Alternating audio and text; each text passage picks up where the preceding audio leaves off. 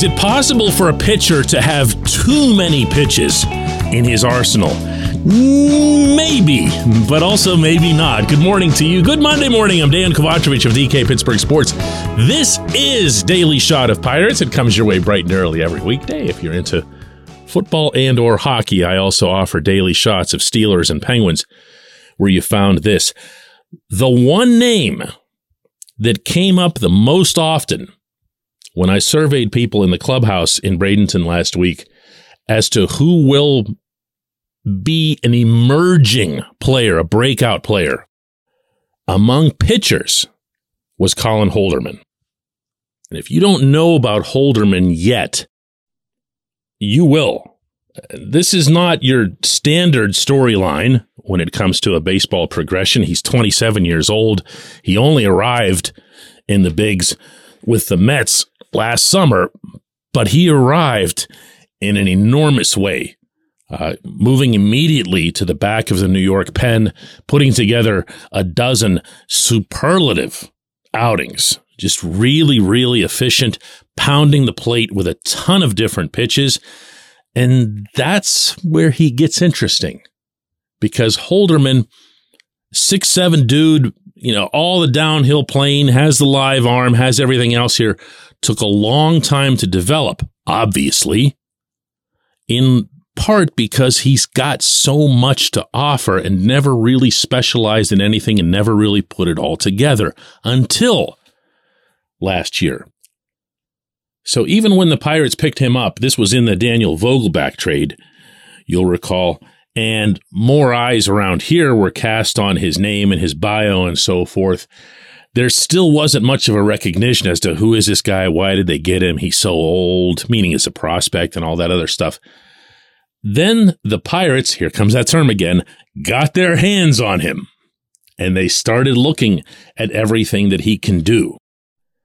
He's throwing a ton of different pitches. He doesn't throw at 100 miles an hour, but he's got fairly good control of those, and it's the mix that makes him dangerous. Dude's even added a thing called a sweeper, which is now starting to make its rounds through the majors. But these pitches, the natural movement of them combined with the command, have jaws dropping in Bradenton. And I know there are people who hate hearing spring hype, okay? So just deal with it for what it is, because until he's out there pitching in grapefruit games, doing it on a regular basis and putting up some kind of numbers, nobody's going to take it seriously. But at Pirate City, that was the impact he was having. I asked Justin Message, his bullpen coach, if he happens to be similarly stoked about Holderman. Special guy, and then on top of that, he's just got a special arsenal that you don't see often throughout the game. And so I think it's a perfect combination for what you want to see in the backside of the game. Can he keep that arsenal in check from a bullpen context, meaning, you don't want your guys having multiple pitch mixes. You want them to be able to throw the pitches you need to throw for strikes. Yeah, definitely. We're working through some of that right now. A guy that has an arsenal like that, where there's 3 or 4 pitches, does he need all 3 or 4 pitches? That's what I'm asking. Yeah. And so when the challenging part is when they all show up at times to be really good pitches. So that's what spring training's for, is to hopefully pare that down to his best 2 or 3 pitches and then go from there. He's got back end potential. I think so. Obviously. I think so. Physically and mentally, I think he's exactly what you're looking for in the backside. Now, you heard Message say that he thinks Holderman can become part of the back end mix as well. There are a lot of guys in that category. It's an unusual bullpen mix / competition that the Pirates have going on in Florida right now. It's generally seen that David Bednar will be the closer, and the only reason I qualify that in any form is that Derek Shelton just really seems to hate the term or the role or whatever it is, but it's Bednar's job. Okay, Bednar's going to take the ball in the 9th. But they also expect to have other players who are back there and who can be utilized in that role depending on matchups. And that might be where Holderman comes in the most. Think about Bednar's style. What's he doing when he's most effective? Yeah, he's got some off-speed stuff. He can keep you off balance. But for the most part, he's just going to pump fastballs in there. He's going to throw them for strikes, and he's going to throw them with enough deception and movement that he can get people out, including swings and misses. But if you're facing a lineup, say, that isn't anywhere near as effective against off-speed stuff, you maybe go to Holderman. Holderman can be your 8th inning guy. He can be your 9th inning guy. He goes out there and, he throws a whole lot of junk, keeps guys guessing, wonders what's coming next, which you as a hitter aren't really accustomed to in the later innings. You're used to guys going out there with a 2-pitch mix.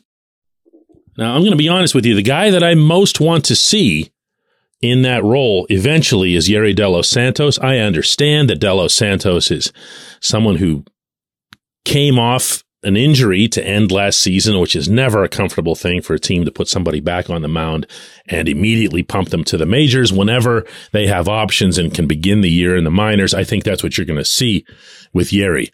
However, I don't think he'll be down there long, and I do think he'll spend most of the season in Pittsburgh. And as such, I think he and his dynamic stuff can play at the back end. I feel the same way about Johan Oviedo. Presuming Oviedo doesn't get the chance to start, which I don't think he will. They might dress it up as such, but I don't think he will. And that rather than stretching out Oviedo and having him be in some middle role where you're usually only pitching whenever the game is out of hand, you put him in a more vital back-end type position the way he was with St. Louis before the trade last summer. It's an interesting bullpen. We're going to talk more about this over the course of the spring, but there are a lot of different and dangerous, and I mean that in the good way, parts that can come together into something, I was going to say special, that's over the top. It can be a really good group, let's put it that way. When we come back, J1Q.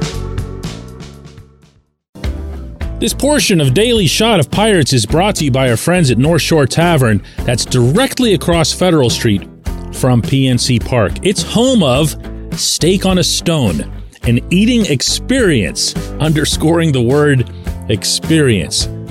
The steak is brought to you partially cooked on an 800-degree stone, and you do the rest. It's a ton of fun, it's a great meal, and it's a baseball atmosphere like no other in Pittsburgh. North Shore Tavern, right across Federal Street from PNC Park.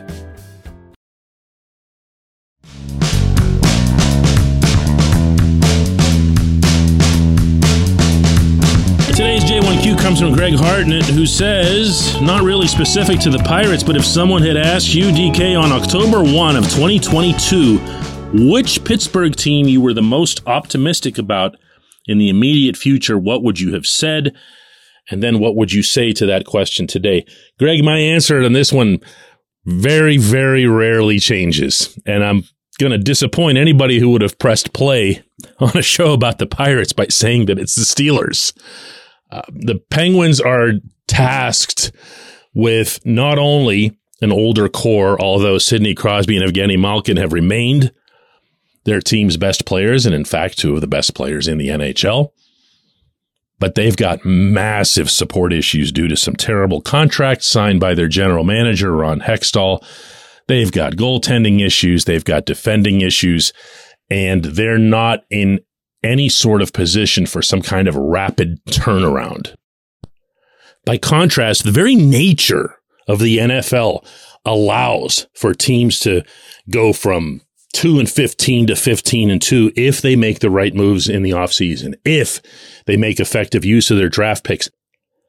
And that's mostly because the NFL's salary cap has so much room in it that if you go ahead and tank 1 year, or you don't even have to pay a quarterback, the way the Steelers kind of don't have to since Ben Roethlisberger was gone, you can address your needs. So anytime anybody has ever referenced the Steelers rebuilding, to me, I just laugh because what are you going to do? Throw TJ Watt and Minkah Fitzpatrick out on the street? No. You're going to be patient. You're going to get a little bit better over the course of that year, and then you're going to spend the next summer, that would be this one, loading up. I think the Steelers have a lot of potential, and I think it's immediate. Now, to your point, if you want to go reality versus perception, in reality, I'm not going to get nearly as pumped up as you sound like you are about the Pirates for 2023. But perception-wise, I can see it because Pittsburgh's baseball fans have been beaten up here for a while. You know, those playoff years, 2013 to 2015, feel like a long time ago now. And then you add into that these last 3 seasons with the pandemic, with the 200 loss outputs and everything else, and it feels like the end of the world, the end of the franchise. So when you see an O'Neill Cruz come up and do things that other humans can't, when you see Jack Suwinski hit 19 home runs and a lot of the other positives that are real about this team right now, the feeling can be multiplied many times over compared to your feeling as it relates to the Steelers or the Penguins, because you've gotten a lot more accustomed to them playing at a certain level. And here's the part you really don't want to hear. It's borderline impossible to win a World Series unless you're upper half in payroll. Go look at the history on that one. Only one team has done it in this century, and that was the 2003 Marlins. That's it. That's it. If you're not in the top 15 in payroll in the majors, you can't win. You can't win. Unless all of the stars align and everything magically converges. We have seen teams get to the World Series or go deeper into the playoffs with those lower payrolls, most notably of late, the Rays. But the Guardians have been in there, and there have been a couple others as well. The Brewers have been competitive, and all you have to do is kind of take off at the right time and have everything click. But precedent is what it is, and the other 2 teams that we have in town operate in fair systems. The Pirates, absolutely, unequivocally, no matter what you say about ownership, don't. I appreciate the question. I appreciate everyone listening to Daily Shot of Pirates. We'll do another one of these tomorrow.